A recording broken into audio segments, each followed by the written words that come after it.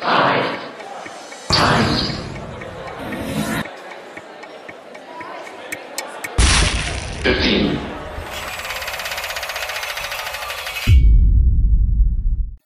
you very much for that very kind introduction. Good evening, ladies and gentlemen.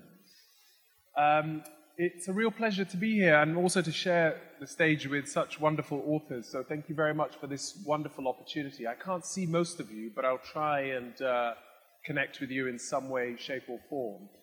I want to just tell you a little bit about me, and I want to then tell you a little bit more about what the book that I've written is about. And hopefully when the two connect, you'll be here in this evening and walk away with something that you haven't thought about before. Hopefully you will have seen the world that you live in a slightly different way. And I hope that you will then take that story to other people who you care about and who you love and cherish in a way that will be meaningful. I was born in Kenya to two parents who never had any formal education. Both of my parents are Somalis and who met in Kenya, and my mother, God bless her, had given birth to 12 children. And I was number 8 in that long list. I was pleased she didn't stop after number 7. I wish she did after number 8. And my father, who also was never formally educated and who worked in Kenya as a long-distance driver, died when I was just 9. And a few months after that, we ended up in the United Kingdom without both of our parents and seeking asylum in a new country, in a new culture, without understanding anything. And just pause there for a moment and think what that means for somebody who is 9 years old. You have just helped to bury your father. You're without your mother. And you're in a new country with new people where you do not understand the language that these people are speaking. And there is no adult there to make sense or help you understand or grieve or actually process whatever emotion you're carrying as a child. Now, to many people, that would be quite shocking. But for me and for others like me, that story is actually in many ways remarkably unremarkable. But it is what happened after that that perhaps makes my story slightly different. Against the odds, and perhaps against very big odds, life moved on, and our mother would join us 4 years later. I would go on to study law and French, having grown up in some of the most deprived areas of northwest London, raised exclusively on state benefits, moving from one squalor council accommodation to the next, to then go on to do my postgraduate degree studies at Oxford University on a full scholarship, to then go on a full scholarship to train as a barrister. And then today, having the opportunity to be able to address you all and make a case for you to buy my books more than the others. Now, many people might say that that's smooth sailing from here, and I always say, let's slow down, because there's still plenty of time to fuck this up.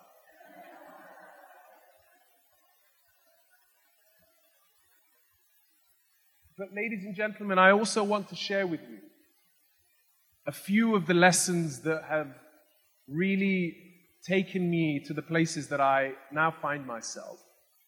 And I just want to touch upon them in order to try and test your minds, for you to think about the issues perhaps in a way that you haven't before, and to also give you a flavor of what I have been grappling with through the stories of this book. The first is, the book is, yes, essentially about social mobility, but it's a lot more than that. It's a lot more than that because it's a book about hope. It's a book about aspiration. It's a book about trying to imagine for yourself a different kind of destiny. And I'm sure each and every single one of you can relate to that idea of imagining for yourself a different future to that which you have been familiar with. A different future than that which your parents might have been used to. A different kind of destiny that says, I want more. I want something different. And I will try my best to get there. The first thing is also to try and remind people. Here we are in one of the most multicultural cities in the world and perhaps one of the richest cities in the world. But if you had walked like I did just a few steps from Dalston Station, just at the top, you will have seen so many people who were begging in the rain, desperate. And yet, we know that we often sell ourselves this story, that if you just work hard and do the right thing, pick yourself up by the bootstraps, you can be whatever you want to be. Well, as somebody who has come from one extreme end to the other, I'm sure you have felt what I have felt, and I'm sure you will agree with me when I say to you that's complete nonsense. It's nonsense because working hard and doing the right thing barely gets you to the starting line. There is so much more that you need to do to succeed, so much more that is deeper to try and understand why we are where we are, the social conditioning that exposes us to the kind of society that we are then expected to realize our full potential. The second is this idea that there is some sort of zero-sum game. That for some people to succeed, it must follow that others must fail. That's also another really toxic and deadly idea that seeks to pit the vast majority of people against one another when the so small, tiny few keep the riches for themselves and their offspring. That's just no longer sustainable. We need to find a different way. The next is also the idea in this country, perhaps more than any other country, so much of your starting point really determines how far you go in your life. The parents to whom you are born, when you are born, the kind of upbringing that you have, the stability that you may enjoy, the kind of calmness that allows you to be able to be in your room peacefully and do your homework and be able to walk to school and get to a school that actually squeezes every last drop of your potential out of you. There's this idea that education alone is the panacea to the question of social mobility. That this idea that if you pass all the right exams, you go through every single needle, success will be there waiting for you. When again, we know that's simply not true. I give this idea that once you have done that every single person, their potential will be fulfilled either through the education system or some piece of paper that says, I have a full degree. I have now become who I want to be. And if you don't have that piece of paper, that somehow you're worth less. Somehow you're not fulfilled. And every parent desperate to tell their kids to be a lawyer, a doctor, an accountant, or whatever dream that they have concocted for you that doesn't fully realize your full potential about who you are, and why you should be benefiting from an environment that exposes you to the best possible way, what you're good at, but crucially understanding what you're not so good at and what you don't enjoy. These are the fundamental questions that we're incapable of grappling with if we are truly to understand what it means to be socially mobile, what it means to truly fully understand your potential. The next is I just want to touch upon the issues of how society might well make a difference, but how you as an individual might also do something for yourself. Ponder this. We live in a country here, and I want to give you one particular statistic that gives you an idea of the kind of challenges that we face. A recent British social attitudes survey found that 44% of people in this country, 44% of people in this country believe that some races are born less hardworking. Just think about that. Almost half of the people surveyed in this study believed that some races were born lazy. Think about the consequences of what that means. Think about your neighbor who might think that about a child going to school trying their best. The teacher who might look at a child and think that that child isn't worth an extra effort. That manager who might look at an individual for promotion and think there's no point, he or she is never going to work hard enough. This is just the tip of the iceberg of the kind of social issues that we face in this country. That means that actually the story that we're often telling everyone, that it's all about the individual, does not stand up to scrutiny. This is a collective effort. This is an effort that will require each and every single one of us to do something on an individual basis, but also a collective effort to be able to actually harness the true force of what we can do as a society.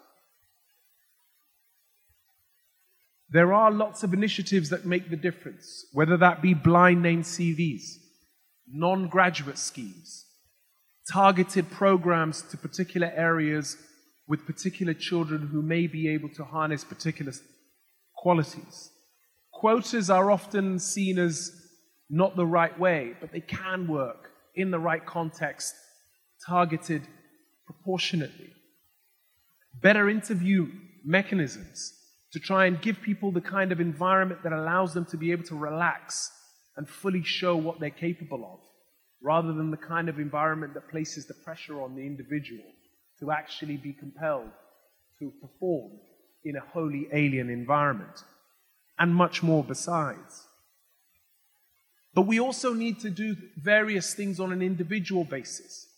If you as an individual look yourself in the mirror and actually truly understand who you are, why you are where you are, what confidence means to you.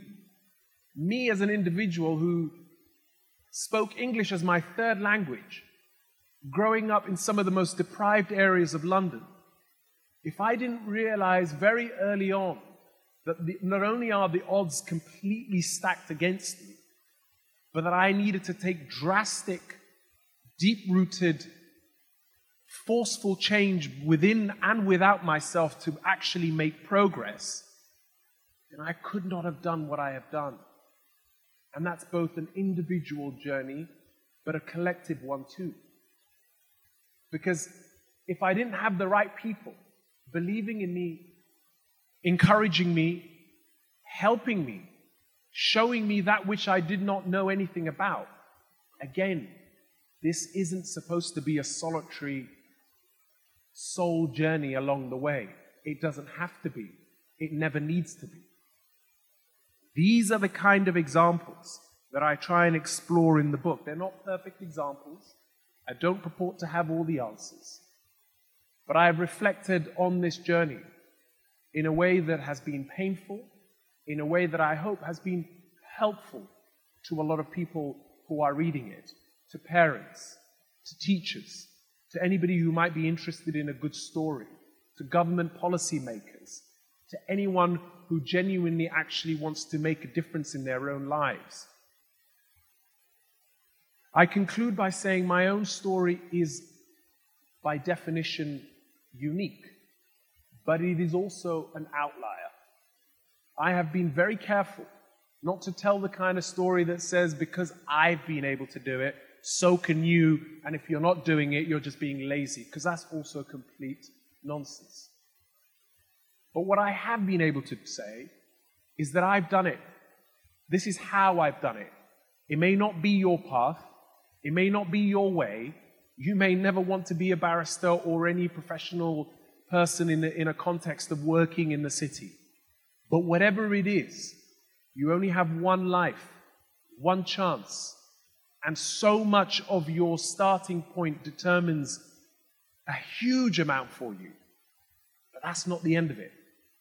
The question is, how do you do something about it?